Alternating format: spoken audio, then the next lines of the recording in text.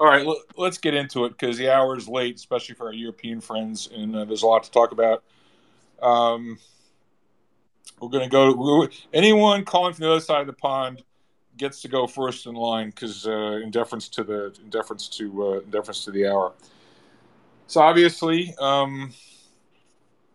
lot happened, and as the saying goes, I think it was Stan Weinstein who coined the phrase. What's interesting is not the news, but it's the reaction to the news.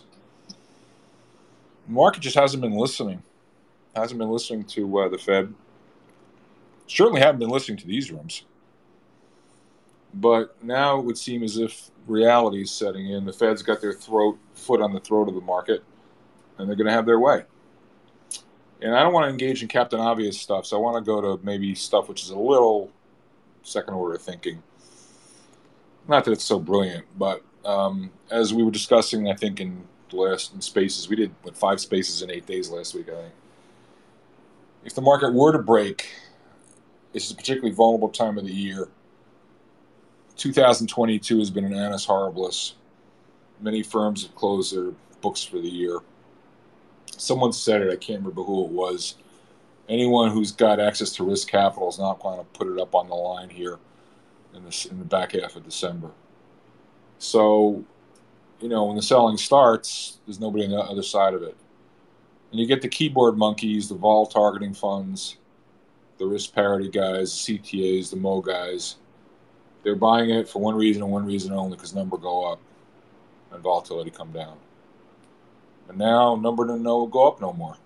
So I'm sure we all read the same stuff. I mean, umpteen zillion to sell because, if it breaks this level and that level. But let's push all the technical stuff aside. It's not really what this is about. Most clear-minded observers of the scene, and again, look at this room. I mean, just look at this room. Look at the people we have in this room. This is it's just extraordinary. I mean, not only is this the best FinTwit room, this is better than any investment conference I could ever go to. It's just remarkable. So I want to thank all of you. But getting to the fundamentals, I mean, I don't know where to begin because I look around. There's so many friends here. So many guys have been right here. And so I want to turn to an echo chamber. The Bulls are always welcome to come in. I mean, we're very nice to them. We had Barry Ritholtz in here the other day. Nice guy. I don't agree with him, but nice guy. Anyway, we had Jared Dillian in here, a couple months ago. He made a great tactical call. We'll see how long that stays. And by the way, that gets to one point on Twitter, which I think causes a lot of disconnects. It's multiple time frames. Some folks are day traders. Some folks are trying to get the quarterly thing right. Some folks are trying to get annual thing right. And there's so much misunderstanding and mudslinging based on time frames. And people want to play the scoreboard game. I mean, seriously, they want to give Thornton a hard time because he got a call right. Forget about the fact he's at 45% this year. Or they want to go after Kantrowitz because he's been right as rain. And for 6 weeks he looks stupid because, people are believing in fantasies. Like, come on. Or Ian. I mean, any one of you. It's all the same thing. These are, whatever, that's not the point. So let's go back to, so where are we? Forget about what has happened. Let's talk about what's going to happen. Where are we? I think truths we hold to be self-evident. Growth is slowing. Earnings estimates are too high. The Street's complacent about that. Whether S&P earnings, I think 200 would be a win for 2023 if they came in at that number. You don't have to believe in Michael Belkin's $220, but, a lot of folks out there, I mean, Cantro, your colleague Nancy Lazar, I think, is at 180 or 190, and Ian, I think you're in a similar type of ballpark. So let's just be nice about it. Let's say it's $200 for next year. I think it's too high. The market at 3,900, going into an economic downturn, volatility picking up and credit spreads widening, P's contracting. Like, that doesn't work. And by the way, what's hysterical? I know I tweeted this out. We talked about this the other day. Just like all the talk all year long about the Fed this, the Fed that, we're going to reduce the balance sheet, blah, blah, blah, blah, blah. It was only like a week ago, we're on a 12-month year, rate of change basis year on year, the Fed balance sheet contracted for the first time since 2019. Because, they were buying mortgage-backed securities into the face of the freaking biggest housing bubble ever.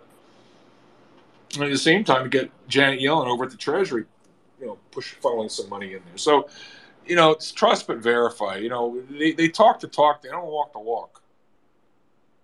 And, this transitory crowd, they're completely full of crap. Then they were saying inflation's peaking. They were full of crap. Finally, inflation did peak. The idea that inflation's coming down is not the issue. The issue is how fast will it come down and what trajectory. And it's the same crowds now saying it's going to be 2% 6 months from now or 9 months from now. The only way it's going to be that if we get a freaking depression. That ain't good for the market either. At any rate, valuations are high. Estimates are too high. Public participation, they bought and they never sold. Okay, now they're selling for the first time the last few weeks. How's that working out for you? It's also kind of interesting to look at within the market. I'm going to embarrass Kantrowitz because he's been so articulate on this point. You want to stay away from the far ends from the end zones. You don't want to own the crazy Kathy stuff, narrative-driven, cash flow, negative, bad balance sheet companies. You also don't want to own the value traps at the other end. Would-be bust airlines, leverage balance sheets exposed to a declining consumer. You want to be in the middle. At any rate, put it all together. I coined the phrase a year ago. It's still true. Equities represent return-free risk. Return-free risk. You don't want to go short? Fine, I get it. Short's for crazy people like myself. But you got no business being long. Don't come crying to me if you lose money. And the problem is the investment pie has been so ill-served by the street. From CNBC to Kramer to Kathy Wood to bulge bracket firms, Fidelity, Vanguard, sell is a four-letter word. Sell is a four-letter word. And I love the excuses that they give for it. One, you shouldn't sell because if you sell, you then present a problem. You got to figure out when to get back in. Or, you shouldn't sell because stocks go up, 9% a year for the last 100 years. So you think you're smart in the market, you can't market time. I'm going to trigger Brigden. I want him to get in and talk about market timing. Or you shouldn't sell because you're going to have to pay taxes. Well, let's assume you have any taxes and you have any taxable gains left. Well, you shouldn't sell. This is my favorite one. It's going to upset your asset allocation mix. Like, seriously? So what I would say to the average person in the room is, if you find the market's bothering you, if it's interfering with your sleep, so I think it was the Rothschilds. I get confused with this. I'm tired. I'm actually in Aruba. I'm supposed to be on vacation, but as my former boss, Mr. Lynch, used to say, Mr. Market, no one doesn't care what your schedule is. So vacation, was supposed to start at 8 a.m. this morning, but then I postponed it to 4 p.m. And then I'm talking to Emma, and it's like, all right, let's do a space. So just in terms of how this is going to roll, I'm on here probably for an hour. I'll be on till, it's 5 Eastern. I'll be on till like maybe 6:30, and then I got to get out of here. I'm going to leave it in the capable hands of Emma, ALB, Wall Street Silver, etc. So at any rate, I think they always say about forecasts, give people a price, give them a date, but never give them the two at the same time. I think there are reasons to think, we have a confluence of events, there are reasons to think that it's right here, right now. The Bears got squeezed the last 2 months. That's now over. There was that chart floating around a couple weeks ago, showing how the VIX, it wanders up, wanders down in inverse fashion proportion to the market. And as of like a week ago, the market's on the roof and the VIX is in the toilet. Now it's time to trade places, wash, rinse, repeat. So I'm going to say right here, right now, I think this decline, don't be hyperbolic. You can pay me now, you can pay me later. I'm not saying it's going to crash tomorrow. But, whether it goes down 10% in 1 day or it goes down 10% in 2 months, who cares? You get to the same place. We are going significantly lower. And people may be anchored off of the price from 3 days ago saying, oh my God, look how much the market's gone down. It just got started. Look at where prices are compared to where they were, in the middle of October. Now, if you're looking at some of the real garbage, and I'm not here to pump my ETF, but you can look at my ETF, the crap I'm trafficking in, again, it's not investment advice, that stuff can't get off the bottom. So it's making new lows. The electric car company that shall not be named is 20% lower than it was in the middle of October. So the market's starting to differentiate between the stuff Kantrowitz likes and the stuff Kantrowitz doesn't like. All right, enough of that. I got plenty more to say. You guys know I'm not shy about talking. I want to get this going in rapid-fire fashion. So again, as I said, in deference to those who are geographically advanced, being they're 5 hours ahead of us. I'm going to start with our good friend Ian Harnett. Ian, I'm really glad you're making the time. You've been spot on. And again, I like to tell people, as opposed to yours truly, you're actually what they call a normie. You're not a financial you're not a financial pervert. You are a responsible person. You're actually a nice guy. And so when you came out as bearish as you did earlier this year, there's serious information content in that. So Ian, maybe a good way to start would be just, go back to why you turned negative, what's changed over the last few months. I think it's fair to say, truth be told, probably the economic news hasn't been quite as bad as we thought it would be, but that's a negative, not a positive, but leave that aside. But why did you turn negative earlier in the year, and what's changed, and what are your strongest convictions right now? Ian, take it away. Well, George, thanks very much, and thank you, everybody, and to inviting me on to speak, particularly on this day that's such a potentially important one. I think the key thing, George, is just recognizing that we have now seen the broadest, the fastest, and the largest rate rise across developed economies in the last 40 years. And we are still seeing policymakers today raising rates into an economic downturn. And as you say, if you're starting from valuations which are still ridiculously high, if we're looking at valuations which, if you take the equity market or equity earnings down to the type of declines you've seen in the average recession of the last 40 years, then you are talking about the S&P still being on 22 times, 23 times against a historic average of something like 15.5. And even the Eurozone, that's supposed to be the really cheap place, is on 18 times trough earnings that we would predict, at least. So, we're just not looking at markets that are cheap. But at the same time, I think the things that we are really concerned about, George, is this belief from central banks that quantitative tightening is just a technical adjustment as we drain liquidity from the system.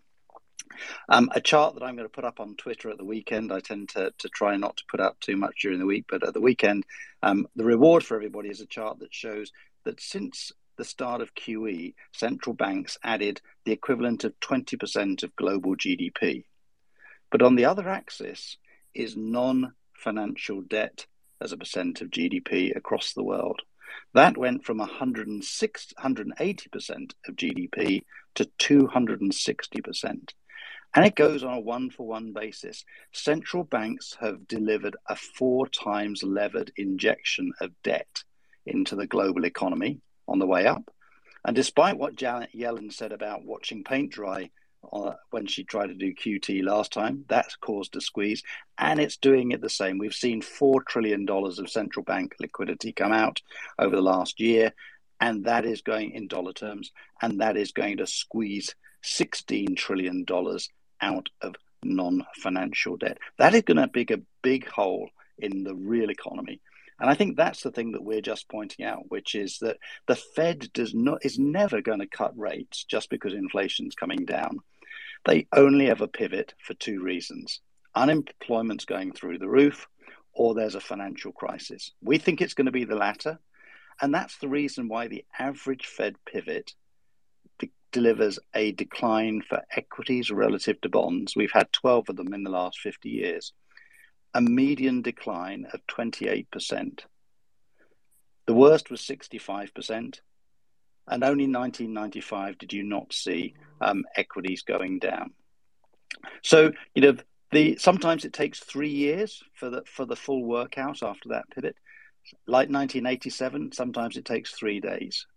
But, the bottom line is that the pivot is not going to be your friend. And we just don't want to own risk assets, George, until you get to the bottom. But I think my last point, and then, actually second to last point, is you actually hit it on the head about your comment about timeframes. I think there's a whole generation of investors that believe that time is your friend in the market. They're bought up on Jeremy Siegel's Stocks for the Long Run. That was written in 1985 when the Shiller PE was at 15. At 15, your prospective returns over the next decade were 15% per annum. It paid to hold stocks for the long run. It paid to buy the dips. Starting at 28 times, which is where we are on Shiller PEs today, your prospective return is 3 to 5%. And it just doesn't pay to hold for the long run. This is a time to be out of equities. Equities are the most expensive relative to bonds. When you detrend those, using 100-year of data, using 10-year detrending, this is as expensive almost as it was in 1929. It's certainly the most expensive it's been since 2000. This, I think, is a generational opportunity to switch out of equities towards bonds.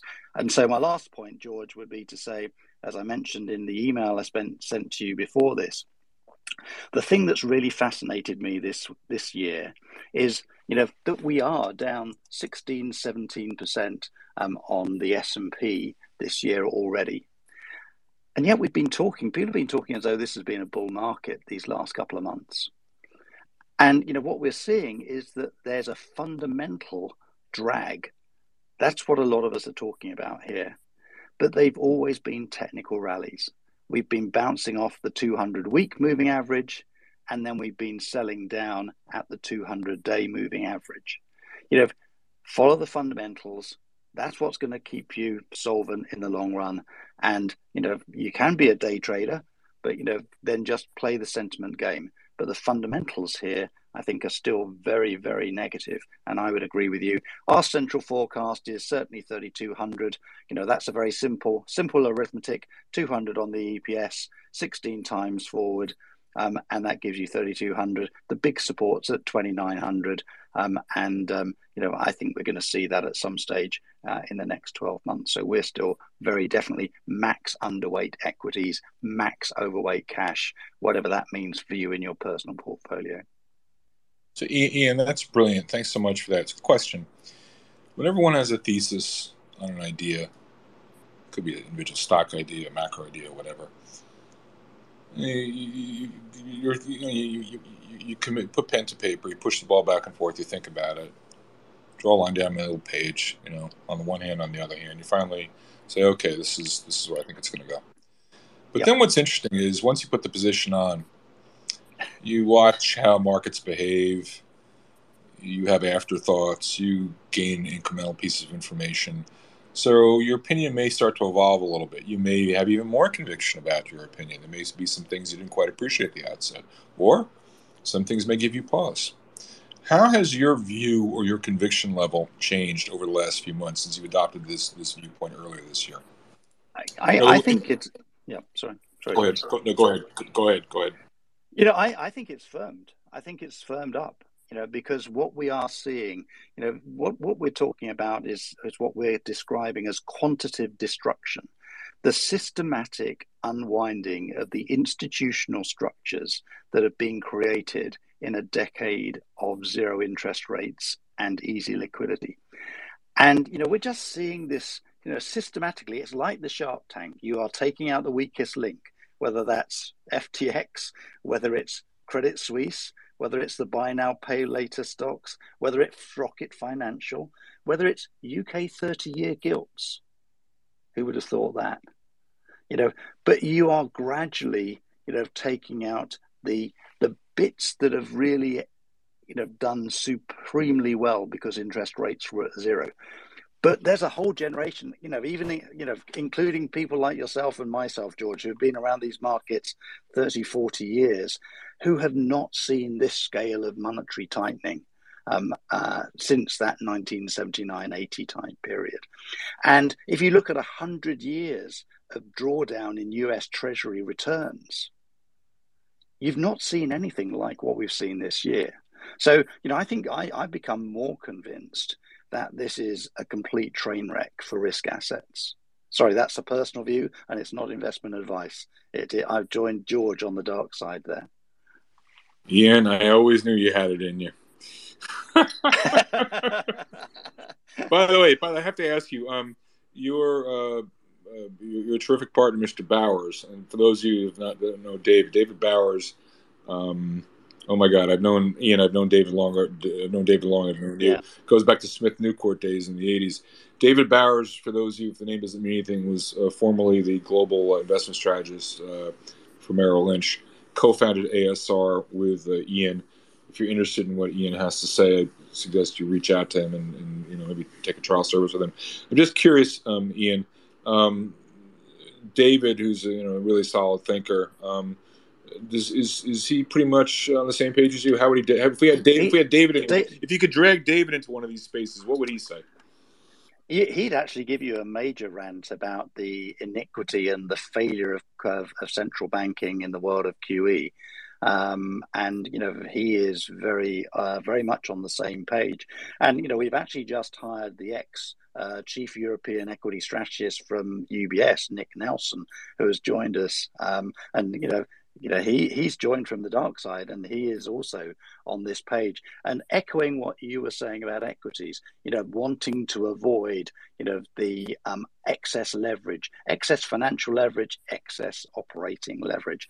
Yeah, David is very concerned, George, about the level of excess liquidity and how this gets reduced over time and the consequences of that. But his particular interest, and George knows that David has been focused on Japan for many, many decades, is the change in behavior to global asset prices that we'll see when we see the BOJ back out away from QQQ. So we're all focused on the Fed and the ECB today.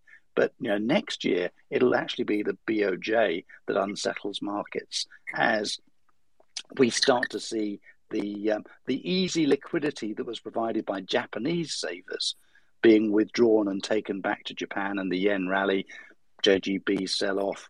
But actually, the push through into things like US credit could be really quite severe. So yeah, David's very concerned about these liquidity issues and just thinks it's ridiculous that AAA credit has lost more money than CCC this year. It's funny. I was chuckling to myself when you were saying that. It's like those television commercials, and they say, "Wait, and there's more." I mean, well, there's lots more, George. You know that. Oh my lord! Ian, why did you we got 20,000 macro to market charts, so there's plenty more, George. Yeah, but the interesting thing at the moment is that so many of our charts don't stop with equities down 20%. They show equities underperforming bonds or equities in absolute terms going down more. That chart I talked about equity versus bond relative valuations, the typical decline over the next 5 years is somewhere between 25% and 75%. This is the scale of the thing that we're talking about. And I think that's the thing that really worries me. Yeah, so Ian, all right, let's go for it now. Let's go for the throat. So there's price and there's time. We talked about time a little bit earlier. Yeah.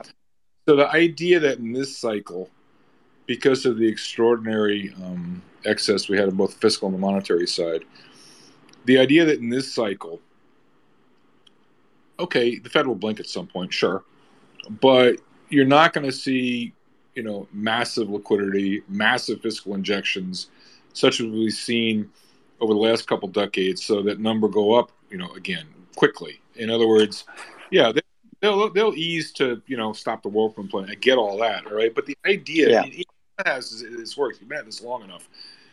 You have a whole generation of investors who, B.F. Skinner, please call your office. For a flight from pain. It's fleeting, right? The pain, right? The central banksters have made it so that any pain was temporary. But what if I told you? What if but Ian, focus on the concept of time. That it doesn't have to be down 70%. Let's say we're just down 30% or 40%. But you know what, Ian? It doesn't come back. It'll be this sort of Japanesque type of fiasco. And as someone said, a few months ago in one of these spaces, time kills more people than price. What would you say to that? Yeah. No, I think that is certainly one concern that, when you get this kind of shock, and that's why the chart about the drawdown in treasuries is so important, because the Fed, this is a rupture in the monetary regime that we've had over the last decade. in the last 4 decades, actually, but certainly the last 2 decades. And the Fed has shown you they don't have an equity put. They've shown you now that they don't have a bond put, but they probably will have a credit put. But, that volatility in treasury returns really will make it very tricky, I think, George, to put the genie back in the bottle in terms of people wanting to fund government debt at super low prices or super high prices, super low yields in a world unless there is very, very weak activity indeed. So as you know, you should never say never in this game. I do worry that we will just get a big, one of the charts we've got is look at the NAHB, the housing market in the States. The decline in the NAHB index over the last 12 months has historically fitted very well with a good change in the Fed funds rate. Guess what it's predicting for Fed funds 18 months out? Please do tell. 0. It would be consistent. The scale of fall that we've seen would be consistent with a 400 basis point decline in Fed funds rates historically. So, the idea that if there is enough of a shock that we will actually then, the Fed will be forced to capitulate, and it's not until the Fed does capitulate that you end up with bear markets reversing. And that's been true over the last 40 years and, true of the last 50 years as well. Then, we will, I am afraid, a bit like David hopes that this won't be the case. I suspect that we may actually see QE again in the same way we did briefly in the UK following the LDI crisis earlier this year. Right. Fair enough. I'm very worried about that as well, and so I think everybody should be cautious heading into April of 2023 because no matter which way they go, I mean, if they expand, if they're not going to hold the JGB rate at 25 basis points, instead they say, oh, let's make the range 50, 75.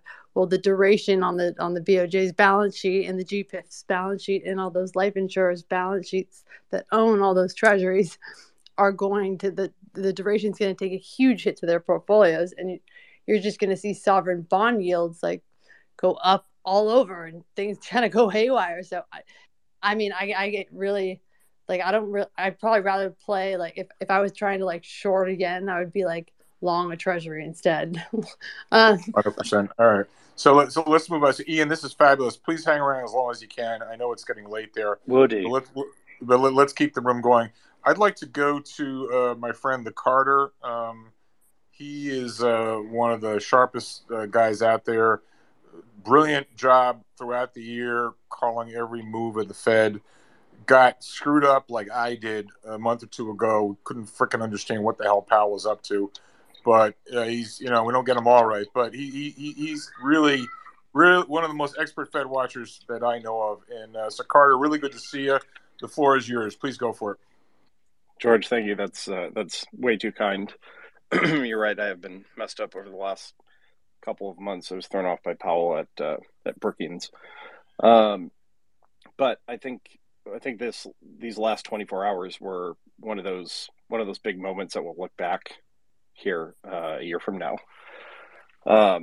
I've been laser focused since July on the Fed not repeating the stop and go policy mistake of the Burns Fed in the 1970s. And once they started communicating that en masse, I got very, very bearish. And I think this Fed meeting was the first step. It was the first step in proving to the market that they will not be the Burns Fed. But what that means for the market, I really don't think the market understands. I don't think many market participants understand. And I work at an investment advisor in the market 24/7. People do not understand what that means. So if you go back to the early 70s, go back to the late 60s, core. I realize there are differences in inflation between then and now, but just directionally, core CPI broke out over 6% in the late 60s. Fed raised rates, took the economy into a recession, and you got core CPI down to that 2 to 3% level in the early 70s. And the economy had weakened, so the Fed backed off and let the economy come back.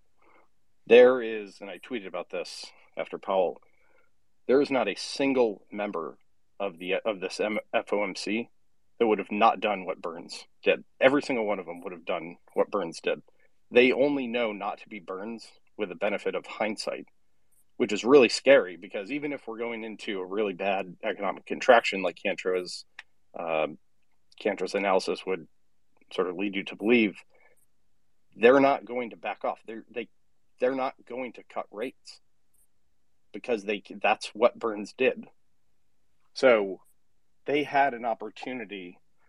They had an opportunity to start to back off at this FOMC meeting with that second soft inflation print in a row. George and I talked before the meeting, and I thought they were going to back off. I thought they were going to get weak. I am shocked that they actually took the opportunity in the face of two soft prints in a row to actually take the terminal rate up to 5. And they have been, and all the commentary has been laser focused on getting financial conditions tight. So I don't see how we get out of this without being down 50%. Ian says 3,200. That seems really very generous. I don't see how we don't get out of this with the market above 2,500. I don't know if it's sometime in 23 or if it's in 24, but I agree with George. Everything lines up. This next leg down, everything lines up, and I am personally max short stocks until maybe we'll reassess when the percent of stocks over their 50-day moving average gets down below 10%, where you get really oversold. Right now, that percent I think is over 60% at this point. So record yield curve inversion with the market failing at the 200-day. Powell takes the first opportunity to prove he's not Burns. I think everything lines up for a really, really nasty next 4 to 12 weeks. Yep. Okay, Wax Circus has been holding its hand very patiently for a long time. Are you there? Can you unmute yourself?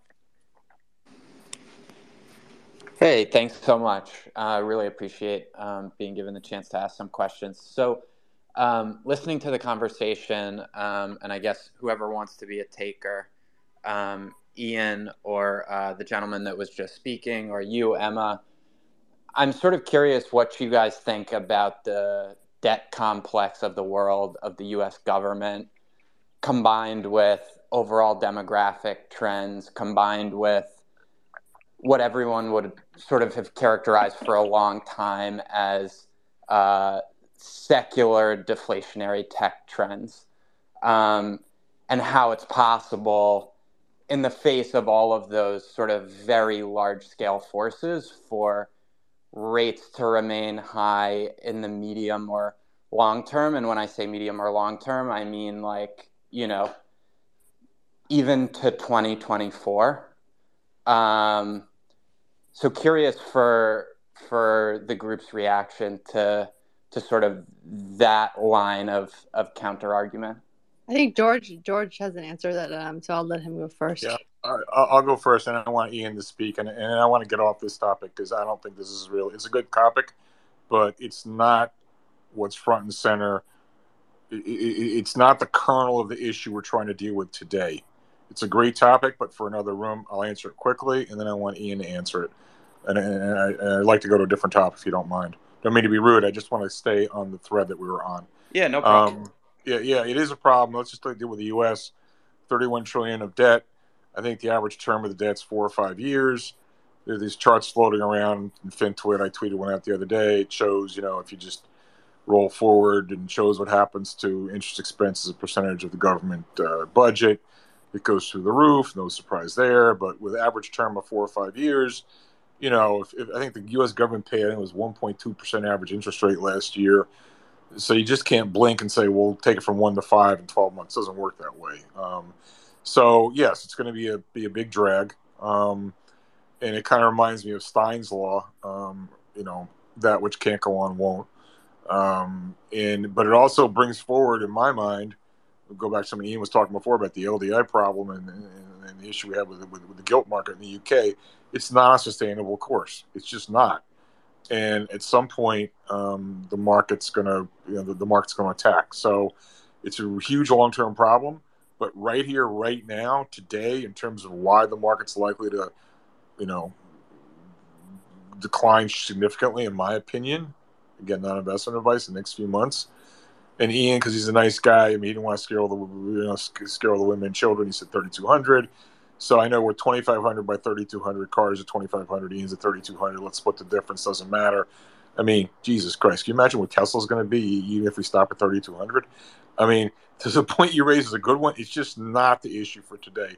Ian, over to you. Something you want to chime in on? It's just very, very quickly, George. The reality is that debt is high.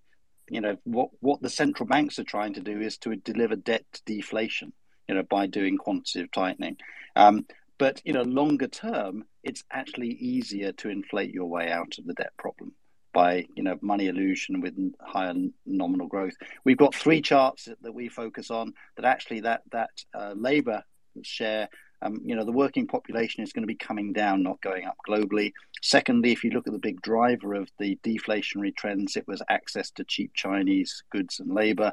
That's going to be less clear with reshoring. And thirdly, ESG and the reshaping of the energy nexus is going to be expensive. So short term, cyclical inflation, comes down. Longer term, it's harder to keep it down, partly because it's an easier way of removing that debt in the long run as a percent of GDP. Great, Ian. Emma, who's next? Emma, go for it. Who hasn't spoken? Let's go to John Butler. You got a quick question, John? Hey guys, it's John here from the UK. It's a question for Ian, really. Recently, I've been watching a lot of YouTube, kind of trying to get my head around everything. George Gammon's recently put up a video regarding the Federal Reserve, and he's saying basically it could be on the brink of bankruptcy. I'm just kind of want to get your views on it, really. Probably the BOJ is closer to that point, I suspect. But yes, it's not clear. There was actually a piece by Willem Buiter about 15 years ago on the bankruptcy of central banks. It's hard to actually deliver that. They are backstopped by their governments, and the governments can issue debt and they can just recapitalize the central banks. So I wouldn't be too worried about it. The question is whether the Federal Reserve is going to lose its credibility. And at that point, the dollar collapses. That's probably some distance away yet. But as the previous speaker was saying, what seems to be clear is that the central bankers are determined to push through this continued rate rise, and that is and driving that into an economic slowdown like this is going to be dangerous. But they hold a lot of this debt. And it's going to be very difficult to engineer their way out of it. They've tried it once in 2019 with QT. Then they're going to try it again now with QT. They're probably going to fail once again. But I wouldn't take it. I wouldn't take those kind of concerns that seriously. As I say, more likely we'll end up with the new Nippon Bank of Japan as it gets recapitalized and they write off some of the debt given they own so much of it. There's a big jubilee, right? Yeah. Yes, Emma. Yeah. That's great. All right, let's go to Nastic. Hey, Nastic. What's going on? Hey there. I'm Ian. I really appreciate you coming in, and I appreciate what you got to say. It's a somewhat refreshing viewpoint. But I have a question for you. Through all of this and through several spaces I've been in recently, it's the duration that seems to be the issue. The Fed came in late to sit down and do its work. And I think everybody realizes they came in late, and that's what screwed up everybody, including me.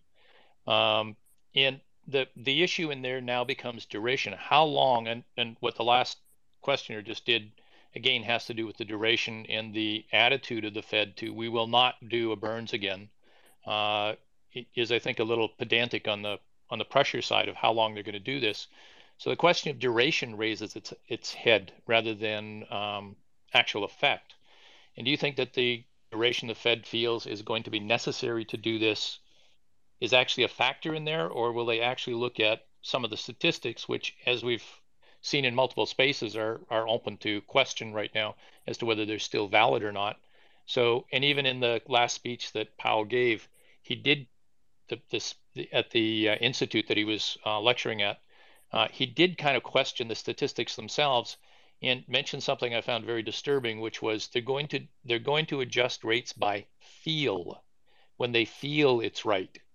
And that sort of raised my doubt as to when, are the statistics accurate? Is this going to be is this going to be a duration, or is this going to be an emotional response to sit down and say we have to maintain our credibility? And are any of those points even relevant, or would they actually follow the process and at least get out before they successfully crush everything? Or are they bent for sure to sit down and destroy enough capital that they actually reduce stuff and create a high enough leave a high enough inflation rate there that it actually does away with the debt? So that may be a little bit of a confusing question, but I think you understand where it's going. I understand where you're going with that. So I think that there's a few strands to this. Obviously, first of all, I think that what's my understanding of what Powell has consistently been saying, and also Brainard as well, is that they are determined to create excess capacity to bring core inflation down. And they will do whatever it takes for as long as it takes. So they are prepared to play the long duration game on those interest rates, and they are prepared to go as high as is necessary. They are clearly just pausing to a degree, but that's not the same as pivoting. My belief is that they will only pivot when something does break. And that's either the employment market, the labor market clearly breaks aggressively, and we're already seeing 44 states that have unemployment going up in the last month. 37 states have seen unemployment go up in the last 3 months. We get the state data tomorrow. We'll be doing the same analysis again then. But the simple answer is that actually, if you look at the pivots, and one of the lines we've been using with our clients is that 6 out of those 12 pivots took place in July. It's the last Fed meeting before the summer break. At that point, they have to take a tough decision. Do they leave it on hold over the summer, or do they make some changes? So I think that they will be aiming to at least keep rates on an upward path and tightening path until July. And at that point, they will be looking to assess the macro impact. And the only question that we have, we called it the third mistake. So the first mistake was that they left it too late. The second mistake is that they've raised too quickly. The third mistake will be that they have no choice but to cut, even though core inflation may not be down at their target levels. And that is the issue. Does core inflation come down fast enough before they have a large enough financial crisis that forces them to reverse course? So they'll want to keep that duration long, and they will hope that they can do. And we have seen in the past, rates on hold for a year or more. But my guess is that we're already seeing enough collateral damage within financial markets, and particularly the non-bank financials, that thinking that we can have 6 more months with another 100 basis points of tightening is quite optimistic and QT at the same time. Very good answer. Thank you. That's terrific. Thanks for that, Ian. It's awesome. All right, let's take a little bit of a different tact here. We've been talking about a lot of macro concepts, but let's just talk about actual price action and what's actually going on in the markets. It's the old line: trade what you see, not what you think. We all have a lot of interesting theories up here, some of which turn out to be true and some of which don't, but they're certainly very compelling listening to Ian rattle on, but I'm no better. But let's just talk about right here, right now. Sorry, no, Ian, it's a compliment, my friend. So, it's funny.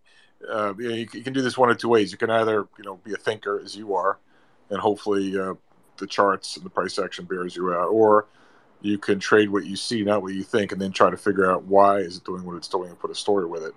There are a few people who have called the better market better than Mr. Thornton of Hedge Fund Telemetry.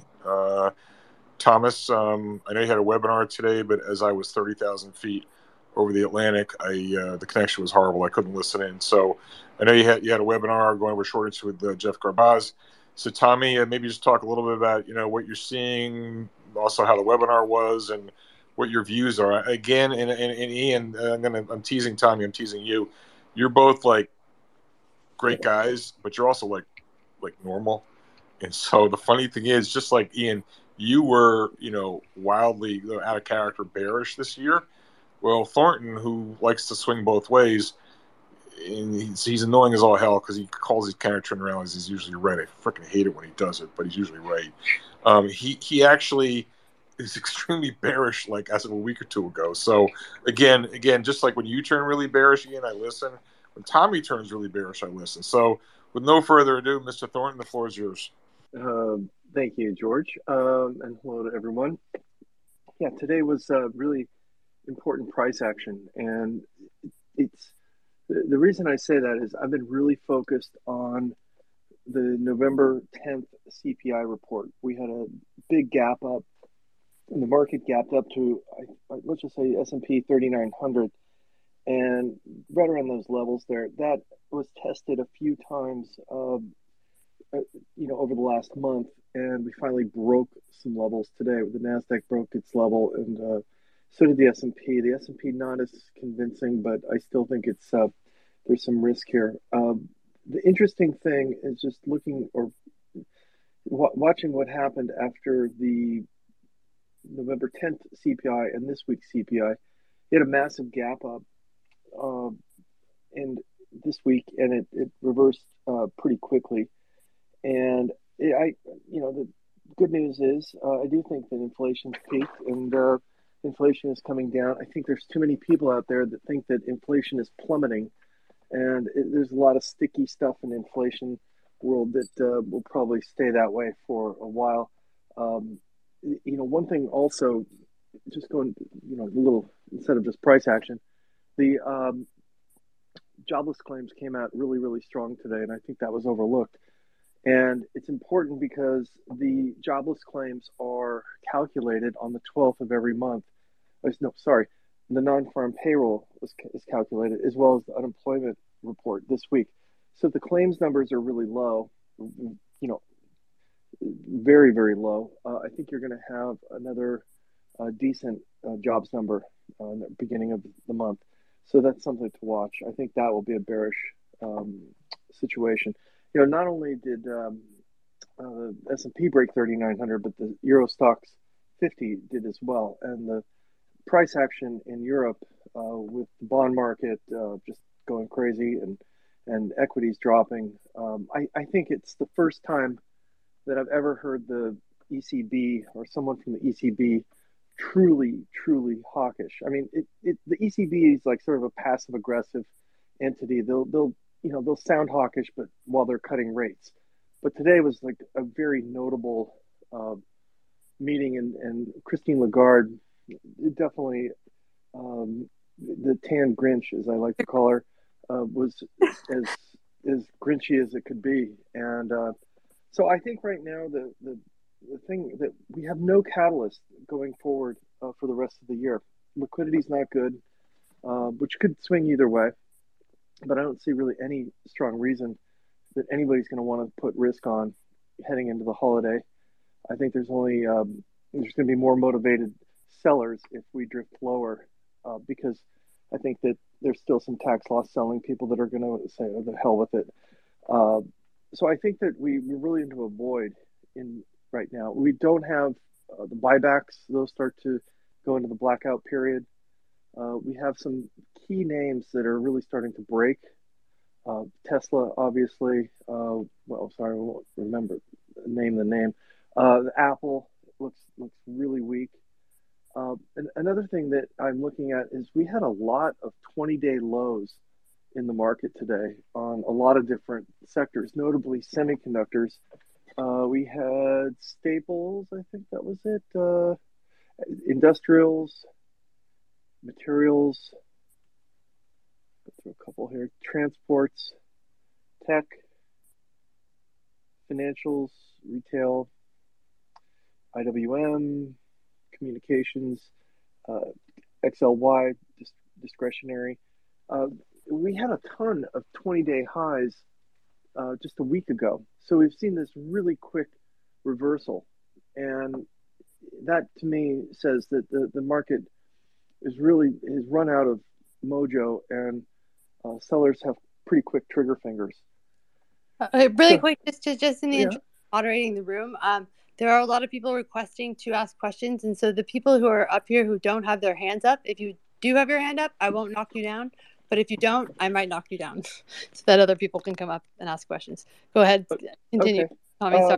So, I think right now we're just sort of in a void, and if the market breaks that level, going back with the CPI from November 10th, there are going to be a lot of trapped 1 month, in fact, longs that are going to get motivated to sell. And I think that's just really the key that I'm watching right now overall in the market. I think the bond market could rally a little bit more. And that's actually the difference between what we haven't seen in all year, is I think that's a risk-off move towards bonds. And I think that could continue for a little bit. I'm not like a big giant bond bull, but I think that a little bit lower on rates, and then we'll see where we go. Especially going into the beginning of the year. Go on. All right, can I jump in with a few questions? Just generally, as far as the short side is concerned, short interest. I mean, I know Jeff was talking about a lot of people had covered, and you look at the short interest, as a percentage of the average stock is pretty low. What sort of general comments can you make about how the short aspect of the market looks right now? Yeah, sorry, my ADD kicked in. The interesting thing is, 2 weeks ago, Jeff and we do our bi-monthly short interest webinar, and I was blown away that the short intensity with the Erlanger research, which basically means, if there are a lot of shorts, it's above 50%. If it's below, there's not a lot of shorts involved. Almost every sector is below 50%. And it just said to me that shorts have been covering on every rip higher and are basically out of the market. You don't have a lot of shorts in this market. And it's quantifiable. It's not, just made up stuff. It's really quantifiable that we don't have real short squeeze potential right now in the market. I think that it's also partly due to the low exposures that a lot of hedge funds have right now. A lot of them, Lafont from Cotu said that, he's sitting in 70% cash. That's his hedge. Cash pays something now, so they don't need tail risk. And that's why you see the VIX a bit, not trading as you would expect with the markets so volatile. Nobody's buying tail risk options 30 days out. They're all buying the short dated, zero data expiration stuff that they're trying to hit home runs each day. It's what all the cool kids are doing.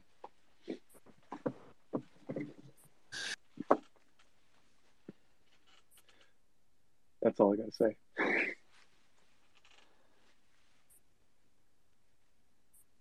Okay, sorry about that. Now let's get to Cramerica. He's been waiting forever. Oh, hey guys. Thanks, Emma. Can you hear me? Yep. Yeah, I'm amazed with the bearish sentiment here. I'm just going to throw some statistics here and let us know what you guys think. Over the last 7 Fed rate hike cycles, the average return between the last hike and the rate pause was 15%. That already happened since October. The average return between the rate pause and the start of a recession, which haven't happened yet, in fact, in the last 7 hike cycles, there wasn't one where S&P was negative during that period. So by the time we get to the recession, historically speaking, we were never negative. And out of the last 7 rate hike cycles, 5 ended with recessions, right? The average decline was like 30%. So I did some work, and it seems today is very similar to 1989, where employment was strong and inflation was pretty high. It was like 9-10%. The decline of the S&P 500 at the time was 20%. So the difference between today And back then, as you have possible China reopening next year, right? Possible de-escalation of Russia-Ukraine war, that will help support the global economy next year. And by the way, even then, the 20% decline was only for 5 months, and the market rallied 22% after that. So maybe it won't be as bad as some of you might expect, right? On the other hand, also you have M2 supply year over year lowest in a decade. It's up like 1% year over year. And if we go to negative, then that won't be well for the treasury market, right? We already have bond investors asking every day about market liquidity here. So, and the repo market is scary. So if the Fed stops QT, it doesn't have to lower interest rates. If it only stops QT, money supply improves, that should help stocks as historically the correlation is perfect between S&P and the M2 supply year over year. Just wondering what you guys think of this theory. Thank you. Who wants to take that one? Anybody? I'll say something. One of the strange things that's happened that Michael Kantrowitz talked about is that we really haven't seen earnings come down yet. Earnings estimates are still really high. And considering it's odd because you normally see when stocks come down real hard, earnings follow. So we haven't seen the earnings decline yet. We haven't seen some of the things that you typically see happen occur. So that to me is the concern is that we see another leg down as earnings start to weaken. And I think that one of the things that throw out the playbook from the last 10 years, because I don't think that considering we have inflation, which we didn't have in the last 10 years, I don't think it's hard to equate what the Fed is going to do or what they might do. I think the Fed knows that they overstimulated. They've got a balance sheet that's gone from 9 trillion to 8.6, I think. That still has to come down. And maybe they'll just keep QT going and just hold rates at the terminal rate for a while, or in a year from now move to 400 basis points. I don't know.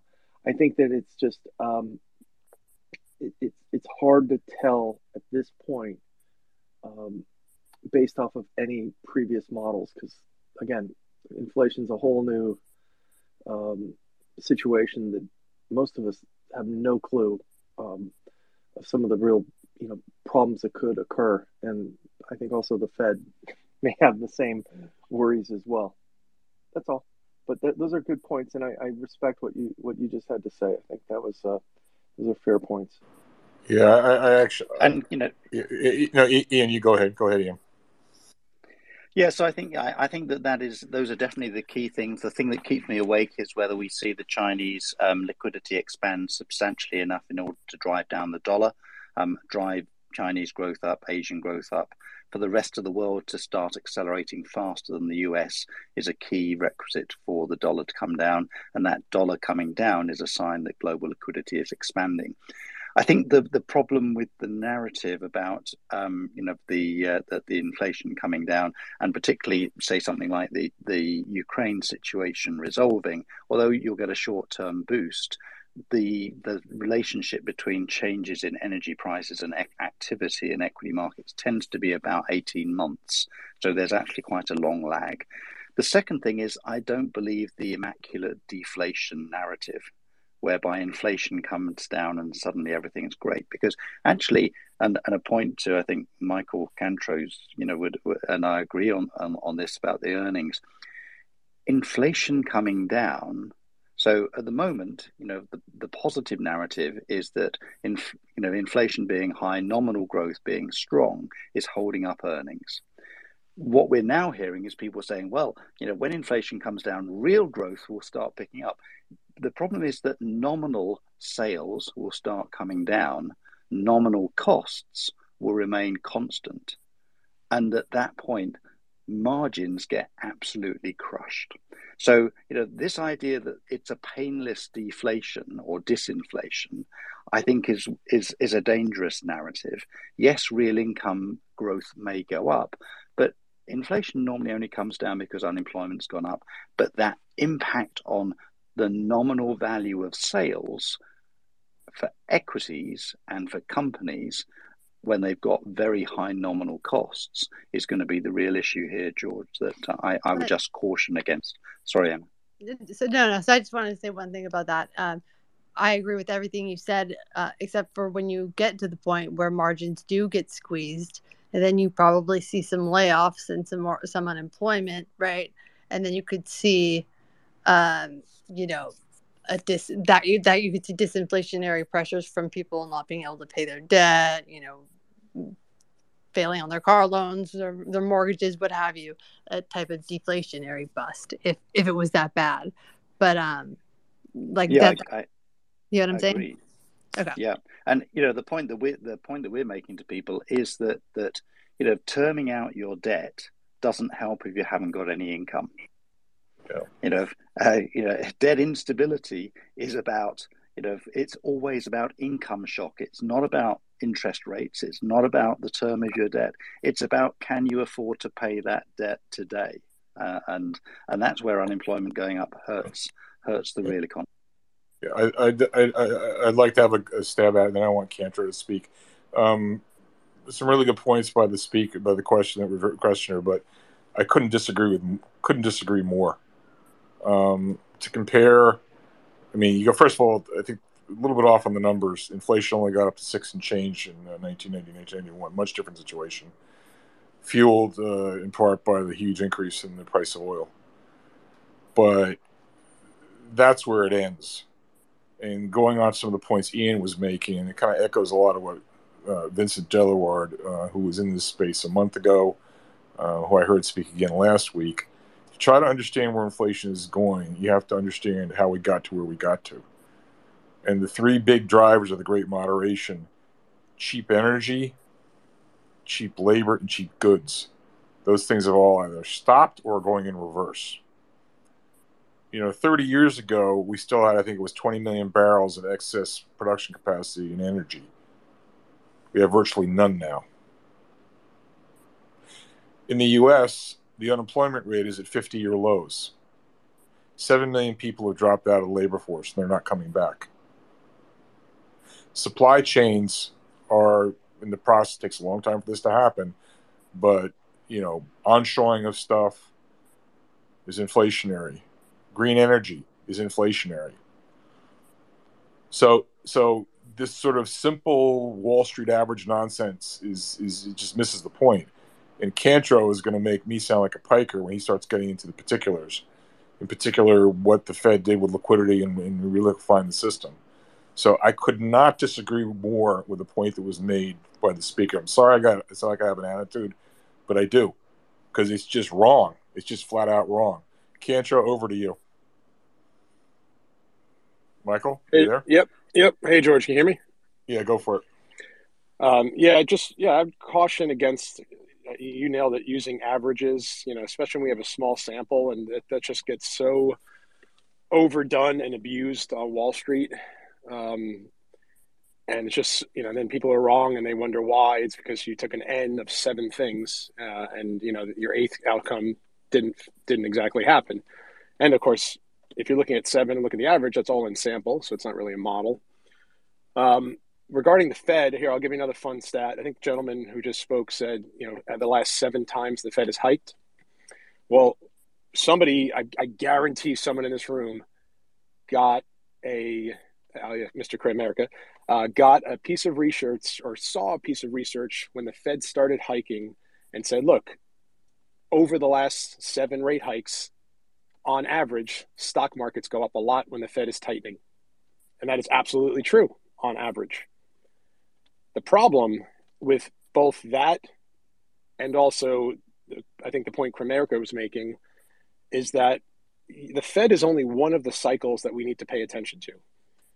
We need to pay attention to the profit cycle. We need to pay attention to the, you know, now, you know, the inflation cycle, the employment cycle. There's a lot of different cycles. You got to think of all of them in context, in the same context, and you have to look at all of them together.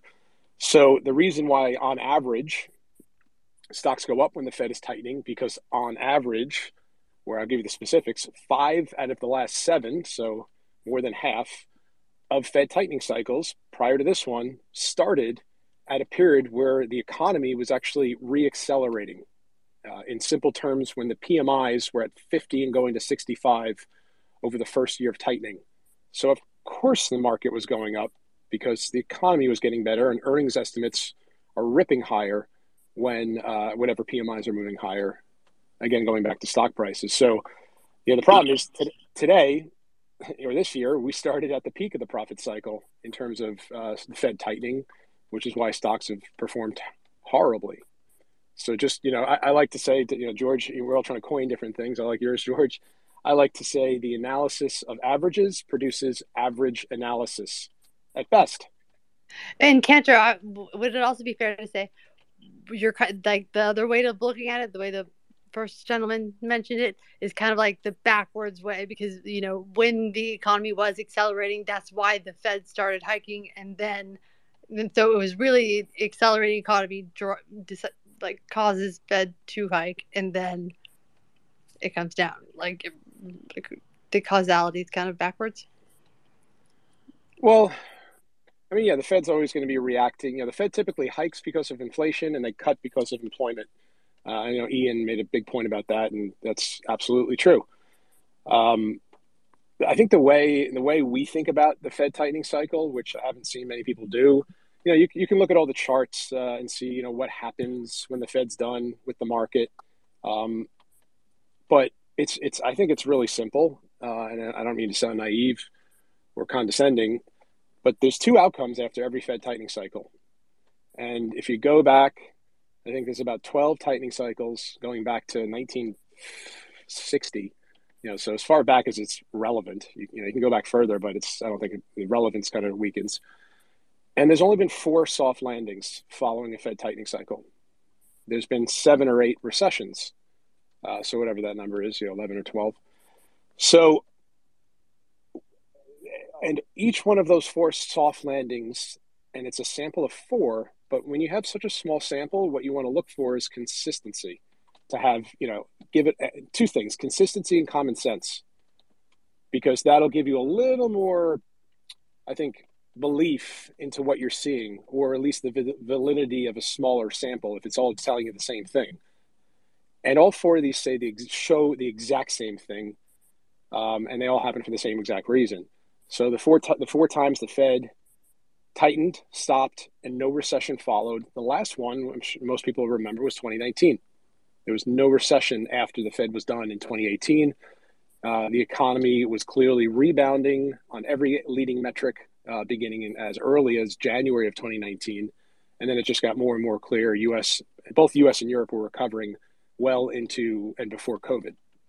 And so when the Fed is done, the 4 soft landings you've had, in each one of those, housing bottomed within a month or 2 of the Fed being done. And when, so everyone's debating, is it a soft landing? Is it a hard landing? Let's define a landing, because everyone's got definitions. The only consistent landing that I found is when housing bottoms, because housing bottoms at every landing, whether it's soft or hard, recession, or those 4 examples like in 2019. So if we're heading into recession, we'll know, because when the Fed is done, or at least there's many things we can look at, but I'll end here. When the Fed is done, when you're going into recession, housing keeps getting worse. And it keeps getting worse because employment starts to fall apart. And so I don't think you need to look at a million different things in GDP and break it down by 100 different metrics. Mm-hmm. It's real simple: housing, employment, profit expectations, credit. Hope. But hey, Kantor, would you say that we are kind of going into a recession, or is that what you would where you'd place us right now? Or I don't think we're in a recession, but there's been 3 specific ingredients that have preceded every recession, going back again to 1950. And in the 4 soft landings over that period, we only had one of those 3. The one in all of these examples is the Fed tightening. right? So the Fed tightens, you're obviously at risk of a recession. At least historically, you're at greater than 50% risk of recession. But the reason you have a recession is not just because the Fed tightens, because otherwise you'd have Fed tightening cycles lead to recession every time, and that's not true. What I have found to be the biggest, clearest differentiator of whether that Fed tightening cycle goes into recession or not, and this should sound pretty simple, is whether or not you've had a broad-based rise of inflation, specifically a shock to food and energy. The 4 times, including 2018, 1994, 1985, and 1966, those four soft landings, there was no inflation, like 2 to 3%. We hit 22% this year. We hit about 15% in 07. And so the third one is banks that are tightening lending standards. So prior to the 1990 recession, which was definitely kind of kicked over the edge by oil prices as we were about to invade the Persian Gulf, and ended with oil prices peaking essentially in early 1991, you had those 3 conditions. You had higher than 5% food and energy inflation. You had a Fed that was tightening, and you had banks that were tightening lending standards. The only times in history since then we've had that was 2000, 2007 and 8, and today. Gotcha. That's Yeah. great. That's great, Michael. Just stay there. I'm sure you have a lot of follow-up questions. What about ALB. Sly angry? He's been waiting forever. Okay, go for it. Hello, thank you for having me. I'm kind of young, and I'm just getting into all this stuff, and I was wondering if y'all have any resources that I should check out to start learning and whatnot. Yeah, if you could send me a DM offline, I'd be happy to help you on that. In deference to the 1,600 other people in the room, I think we should discuss that offline. So likewise. Thanks for the DM Emma or myself. Great question. Happy to help. I'd rather do that offline.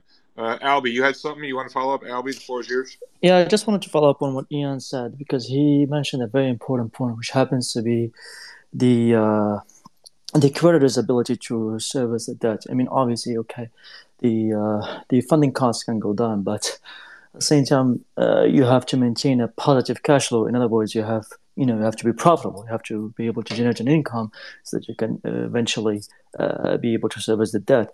Now, the issue is, if you look at because anybody who's familiar with how the monetary system operates, you would understand that in order for the private sector to have a profit, the public sector needs to run a deficit. I mean, you can't create something out of nothing. The state is the sole issuer of the one thing that is required for the payment of taxes, which happens to be, the currency.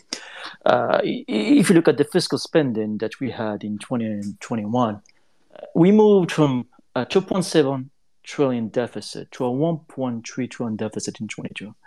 So in other words, the spending, the net income that went towards the economy got cut in half. This will effectively affect the private sector ability to service the existing debt, and that takes time to materialize, and between 6 to 12 months, which is why I've been on the bearish camp since the beginning of the year. But I just wanted to follow that with what Ian said. Albie, it's a great point. We not only look at monetary contraction, but you're looking at fiscal consolidation as well. Ian, I know you have an opinion on that. Weigh in, Ian, please. Ian, did you want to... I was just saying very much so, that, the only way that you're going to get out of this is when you see fiscal and monetary easing at the same time. And, that is going to be, essential to unfortunately stabilize the long run global economy. But, you need to get that balance back. But at the moment, we're definitely not going there. And the kind of fiscal orthodoxy and monetary orthodoxy that we're seeing is a route to major stress, in our view. 100%. So Emma, I think Mike, if you could, Michael Kramer, I know you're out there. I would love to hear from you. I know you're in the audience. Please raise your hand so Emma can bring you up. If anyone was on stage is not going to speak again, please stand down from the stage, because we've got a big stage and we want to get some others up here. I'm gonna head off now. So thank you very much, everybody. Cheers, George. Thanks, Emma. Ian, this has been fabulous. Thank you, Ian. So, Mike Burning Theta, is that Mike Kramer? I'm not sure. Is that you? No, different Mike. Sorry, Mike. I just sent him a speaker invite. Yeah, so did I as well. Sorry, let's try to keep this in order. I'd like for Nostra House of Dumbass, the best name on Twitter. If he'd love to hear your thoughts. I always like hearing you speak. Nostra, son of Dumbass, the floor is yours. Please unmute yourself, Nostra. Can you hear us? I think he moved to listener. Hold on, I sent him an invite. Yeah, he's on speaker, but all right. And again, we got we got Porter. Hey, Porter, good to see you. What's up, man? What are you thinking? Hey, George. First of all, I just love your spaces. You guys had some great guests on it. I really thought that the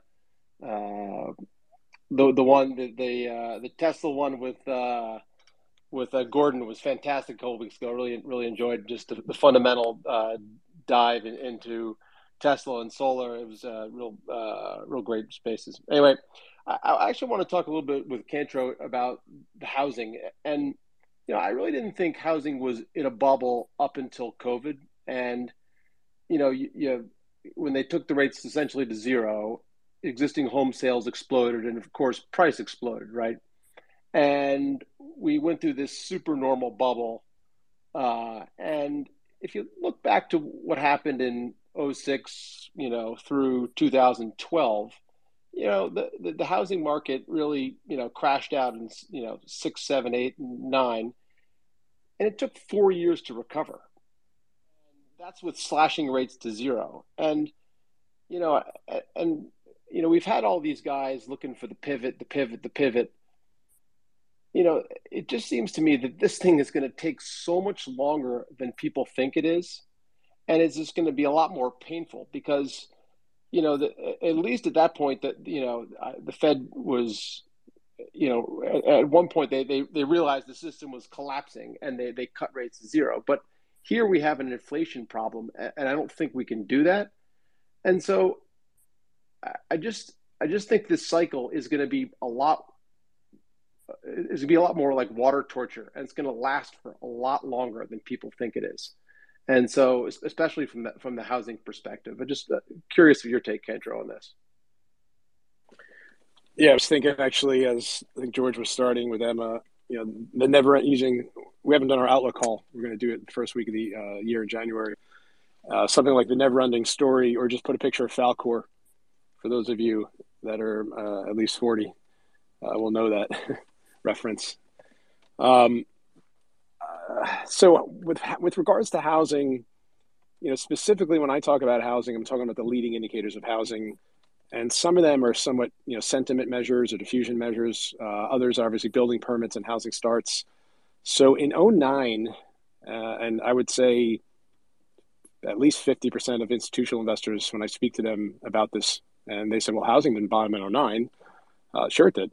The NAHB index, which is builder sentiment, which is a function of current home sales, current traffic, and expected home sales over the next 6 months, hit a low in January of 2009.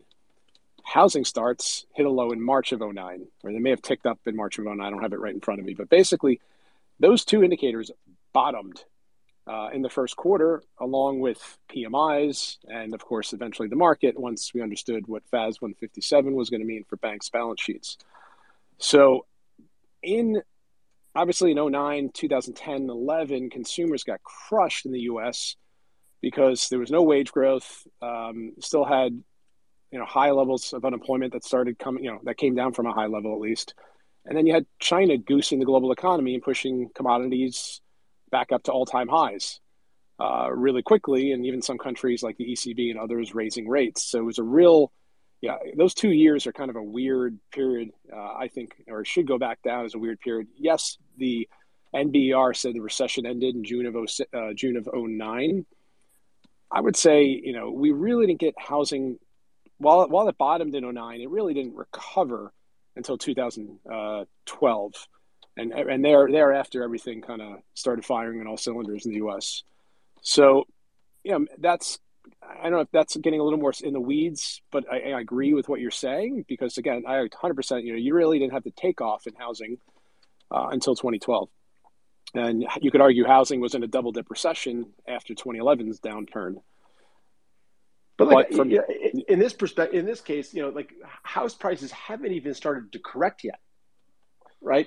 And so we haven't even gone through the cycle of correcting. And given where rates are, house prices have got to correct at least 30% all over the place. And I don't think people are really prepared for that. I agree. I mean, we look at various different affordability metrics that are very different than the classic median income to median home price stuff. We look at consumer sentiment or the perception of housing affordability, which is also a more equal weighted, broader way to do it. That it's not skewed by any specific area of the country or any specific income cohort. And that last month fell to 2 out of it's at the 2 percentile. Basically, it was only lower once in 1981 or 1982 before everything. Or before the 82 recession or 81 recession. I think how quickly housing recovers is going to be a somewhat path dependent on how slow or how sharp this downturn is, right? The sharper the downturn, the more quickly we'll get rates down, some stimulus, inflation down, the labor market down, and that'll give you at least an earlier reprieve. Or if, let's say, we get a recession, but it doesn't start until 2024, well, then the next 12 months are just going to feel like we're, kind of walking in slow motion downhill until eventually we hit that, which, going back to George's point about time, I agree, man. Time. We got a lot of time left in this.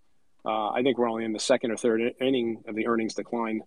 But to me, it's real simple. You got to get home prices down a lot. You got to get interest rates down a lot, or you got to get income up a lot. The latter is not going to happen, or that would take one hell of a long time to get affordability up just through income. So the most likely best case scenario is, we see a pretty big cyclical hit that allows us to recover. Because if rates don't come down, housing is going to be at best an L-shaped recovery, which is going to make the economy kind of get a weak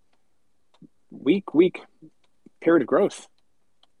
Maybe it's not recession, but it's just kind of going nowhere fast. No, great. I really appreciate it. I happen to agree. I wish I wasn't so bearish, but the fundamentals all suck. I mean, that's one of your 4 stools. Yep. And autos suck. Same thing with affordability there. At least those are coming down. And just want to say one thing, because people love to throw housing stocks in my face. And again, I don't reference housing stocks when I'm talking about our HOPE framework, because yes, while they're one and the same, they're also 2 very different. Why are housing stocks up 30% today? Because investors are playing a pivot rally, a fantasy. Why were housing stocks up in June, July, and August? Exactly 30% as well. Same reason. You know what? Last time before that, housing stocks were up 30% when the Fed was done in June 06. Everyone go back and look at ITB, Lennar, DH Horton, pick your housing stock. From June of 06 to Feb 07, housing stocks ripped 35% and then went to zero effectively, or close to it. Yeah. So one of the things that we look at for the health of the consumer is the credit cards, right? And we can look at charge-offs, you can look at all this sort of stuff. But when you look at the growth of credit card debt, look at Cap One's monthly data. The growth is 20%. Like that's the last form of liquidity people have is credit card debt, and it's growing 20% annualized. It's just a horrible metric. It just really is. If people have to tap, 25% interest rates to make it, I mean, it's a horrible situation. So I don't think the consumer is in a good place. And we just talked about how housing's about to fall, at least 20%. Car sales down too. So I don't think the economy's headed to a good place right now. Yeah, I agree. And, the pushback against the consumers, there's so much money there, they have good balance sheets, but then why are they borrowing so much? Yeah. And banks are tightening lending standards on consumer credit cards for the first time since a long time, last recession. So yeah, I agree. Things are not as good as they seem, and again, we look at aggregates, and you really need to get down to the details to see where the strength or weakness is coming from. At the end of the day, it's all about rates of change. It's not about how strong you are or weak you are. It's, are you getting stronger or weaker? And that is what markets trade off of, and I don't see anything getting stronger going forward. Terrific. Carter, do you had a follow-up? Carter, unmute yourself. Yeah. Hey, Mike. I just had a quick question on housing services inflation and how you think about that. My guess is that the doves on the FOMC would probably back off just if housing prices sort of level out. Have you done much of an analysis on what that would mean for housing services inflation, and would that be at risk of coming back, kind of reaccelerating higher maybe in 24? Was this going specifically to like OER rent, you mean? The housing services, or just the component, or just the year-over-year rate of change. Yeah, I mean, it's a lagging indicator. Powell's already talked about it numerous times now. So that coming down, all these durable goods just coming down clearly. Energies had come down. We'll see where that goes. Foods coming down. Airlines are coming down. Transportation's coming down. So all these things we know, great. All of the discussion around inflation, in my opinion, and I think Powell said it yesterday numerous times, is going to boil back down to inflation. So, I think people are going to blow their heads off over the next 5 months trying to decipher all these different aspects of inflation. At the end of the day, it's the 50, and he said it multiple times, the 55% of core PCE is services, core services, which is predominantly a reflection of services employment inflation, which is still red hot right now. Nick Timmeros had a couple tweets, or a bunch of tweets yesterday, and I tried to engage him. He just gave me a like, but I showed the chart of ISM services prices. Yep. At 70 today. Yep. Which is outside of the last 2 years is a record high. It only goes back to 98. Hey, Kantrowitz, definitional question. I can't think of anyone better to answer this question than you. It's the same wheelhouse, same sandbox. What is that from the Atlanta Fed? They got that sticky inflation index. Do you know what that thing is? It's I don't have the definition in front of me. It's a subset of CPI measures. So it's not the whole thing. There's something else. I don't know if it's still published, but it was called the Everyday Index. And I forgot who published it. I don't know if it was the New York Fed. But I don't know, George, off the top of my head, exactly what that is. Even I haven't gotten much into it. I didn't mean the question it's literally. Actually, I'm sorry to cut in. It's an index created by the Reserve Bank of Atlanta. It measures the rate of stickiness among consumer prices. So basically, okay, sorry. It's a CPI and takes into account how quickly rates adjust and changes of an overall economy. You know what? That's actually a great segue to Michael Howell. Just when you thought this room couldn't get any better, between Porter and Kantrowitz, we had one fellow from that island with the bad weather and the rain being replaced by another one now. So, Mr. Howell, good evening. It's past your bedtime. It's 11:30 p.m. in London, but you gave a tremendous tour de force a week or two ago. We were in the space together. Curious on any updated thoughts, and also maybe this question of inflation persistence, because I remember in your recent presentations you had something in there, some indicator which showed, it wasn't just the overall inflation rate, but it showed the stickiness of it from 1 month to the next. Maybe that'd be a good place to start. Yeah, hi George, thanks. On the inflation front, I mean, my view is that inflation is coming back. I think that given the inflection or the limited inflection we've seen in the economy so far, the extent to which inflation has come back has been actually quite a surprise. So that may tell you that as we shift into recession, you're going to get quite a tumble in inflation measures. And I'm very much still in the disinflationary camp, and I think that's what's coming. My view is that what we're looking at is more volatile inflation over the next few years. So I think we're going to get spikes up and spikes down, and that's the new way of living. But I just want to step back, because I think the big issue out there is not really the inflation one, which clearly everyone has been focusing on near term. There's a much, much bigger elephant in the room, and that bigger elephant is the fiscal situation and the deteriorating fiscal situation, not just in the US, but worldwide. The US actually is kind of the cleanest shirt in the laundry here, but there's still a big problem out there. And the numbers look daunting insofar as there's deficits or there's bond issuance of about $2 trillion a year to finance. Now, therein lies the story, because what I was saying last week or the week before in your spaces was that my view of the next 12 months at least is that we've just passed the point of maximum tightness. Liquidity conditions, which is what we focus on, are going to start to pick up quite noticeably next year. That doesn't mean I'm bullish on the market. I'm not. The next 6 months are going to be really quite tough. But I think there is some light at the end of the tunnel. I just want to say why. Okay. If you look at what drives global liquidity, there are 4 factors to take into account, 4 boxes to tick. Number one of those is clearly the Fed, and I'm going to come to that last. The other 3 are the People's Bank of China, which has started to ease clearly because of the effects of the lockdown or the damage the lockdowns have done. And basically, the PBOC is starting to inject in liquidity at a rate you haven't seen for probably 18 months. So it's not going to be like 2008 where they just goosed the system hugely. This is a more moderate change, but it's positive. The second thing is the oil markets have come back, and oil is a really intensive user of liquidity. That will release liquidity back into financial markets. So another tick. Third thing is the dollar. There's a huge amount of credit which is dollar linked, and as the dollar comes back, you get almost a 1-for-1 increase in cross-border dollar lending. So we've had a 7% fall in the dollar. It's going to definitely kick liquidity conditions up in dollar loan markets in the next 12 months. So all these things are saying we're probably around the bottom or passing the bottom in the global liquidity cycle. But it's the fourth one I want to focus on, because that is the most contentious in terms of what's going on, and that's what the Fed is doing. In the last 7 weeks, 6 of those weeks, the Federal Reserve has basically reduced its balance sheet by selling treasuries. In 5 of those 7 weeks, the Fed has injected liquidity into the system. And that is the paradox.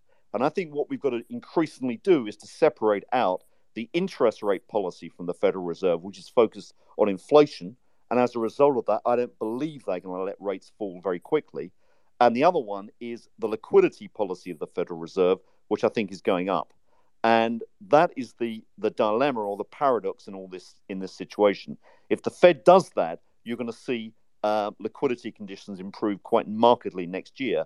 In other words, the PE goes up, but the E, I think, craters. And that's the dilemma. It's very much like 2001. In 2001, the Fed began to ease in the early part of the year. The stock market didn't bottom for 18 months. The corporate credit market was the first one really to lift off of the risk markets, and that was at the back end of 2001. And that's the bit I'd be looking at now for any hint of a move. The Treasury market, as it happened, gave a decent performance in 2001 when it wasn't gangbuster. And I think that's what we're looking at next year. Let me just finish just very briefly on why I think the Federal Reserve is doing this. What happened in September in the British gilt market, the sovereign market in the UK, was turmoil. And the policymakers were spooked by that. The policymakers, not just in Britain, but in the US and worldwide. And they cannot let the sovereign debt markets go. So they've tried to stabilize them. And if you look at what's happened in the US Treasury market on our metrics since September, market liquidity in the Treasury market from the low point has tripled. And that has been coincident with the Federal Reserve allowing liquidity to come back into the market, into the money markets. As I say, the Federal Reserve in the last few weeks has injected over $100 billion back into the markets. And that's, I think, something to start thinking about, because it's not the traditional narrative. PE multiples may go up or get support. Yield curves are going to steepen next year, but the E is toast for the moment. And the Federal Reserve has done too much and probably realizes it's done too much. And I think you're getting a lot of screams of pain out of the private equity sector right now, because that's the bit that may be getting hit. And I'm sure Jay Powell is getting calls from his pals there to say you've done enough. Start to turn the tap back on. So, sorry, go ahead. No, go ahead. Just a quick question. Hi, it's Sphinx. Just a quick question. You mentioned this all happening in the backdrop of a greater global fiscal deterioration, which, we know the decrease in global demand for goods and services, which has led to this decrease in GDP growth and a decrease in government revenues. Can you link that to what you just said with the Fed? Yeah, because I think that what we're seeing is we're moving towards fiscal dominance, and we're seeing this kind of worldwide. And the first, everything that we've experienced in the last 20 years has been baked in Japan first. Whether it's QE, whether it's negative interest rates, whether it's yield curve control, whether it's deflation, all these factors have basically been experienced by the Japanese. They've invented all these tools. They started QE, everyone else has followed. We're going to start seeing yield curve control happening increasingly over the next few years. And this may be an example of that in, a slightly subtle guise. The British are doing it. They've switched from QT to QE with alacrity overnight when there was turmoil in the bond markets. The ECB is paring back some of its slated withdrawal of liquidity. So I think a lot of these governments are getting very, very concerned because they know they've got to sell an awful lot of debt. And if you start to sell debt at high interest rates, you've got a problem. You just get into a debt spiral. So they need to control yields. And I think what they're doing is trying to stabilize the sovereign debt markets. Now, I could be completely wrong, but then, hey, someone can explain to me why you've had, this paradox where the Federal Reserve can have its cake and eat it by principally saying, look, we're doing QT, guys. We're letting treasurers roll off the balance sheet. But behind the scenes, we're doing an unofficial QE, so to speak, because we're allowing liquidity conditions in the money markets to rise. And I think the key thing that comes out of this is what you've got to watch is the level of bank reserves. Bank reserves are getting down to de minimis levels, close to the levels of what the Federal Reserve would deem to be adequate reserves. And that could be easily a problem. And I think, alongside, you're starting to get some of the bank CEOs being spooked by the recession because they're starting to say things that, among the CIOs in the US, they've been some of the most outspoken about saying that a recession is coming. Well, if they're saying a recession is coming, they probably know a lot more about it than most other companies. They can probably see it. So I think you've got bad news, and I would suspect the Federal Reserve is starting to get concerned now. And the last thing I would just add to that is that global trade tensions and currency volatility certainly doesn't help the equation. Thank you. Yeah. I have a question for Michael cross border. Can you speak to what your thoughts are on the Japanese yen and the coming switching out of Corona, and what are your expectations for April of next year, or do you have? I mean, nobody's got a crystal ball, but just curious. Well, I'm sure that's right, but I think the situation is, I think the yen. I think first of all the dollar is coming back. I don't think dramatically, but I think we're in from the peak, the dollar may come down by about 15-20%. I mean, we're probably, in truth, 7-8% down on that already. So the dollar's coming back. The yen is likely to be a beneficiary of that. The reason being is that the Japanese have been running a relatively successful yield curve control policy. They don't seem to be deviating from that, but ultimately others are beginning to catch up now. So if the Federal Reserve is, as we suggest, beginning to ease liquidity or starting that process, Japan doesn't look so much of an outlier, and you've got a good case for the yen to rebound. If the dollar is coming off, you may get Japanese institutions pulling money back into Japan. So I would suspect that the yen could be a decent beneficiary, and it may well move right back to its PPP, which is about 125. So I'd be looking at that. The health of the Japanese economy, ultimately, at the end of the day, dare we say, really depends more and more on China. And if the Chinese economy picks up, I'm not bullish on China on the economy medium term, but I do think it's going to have a cyclical bounce.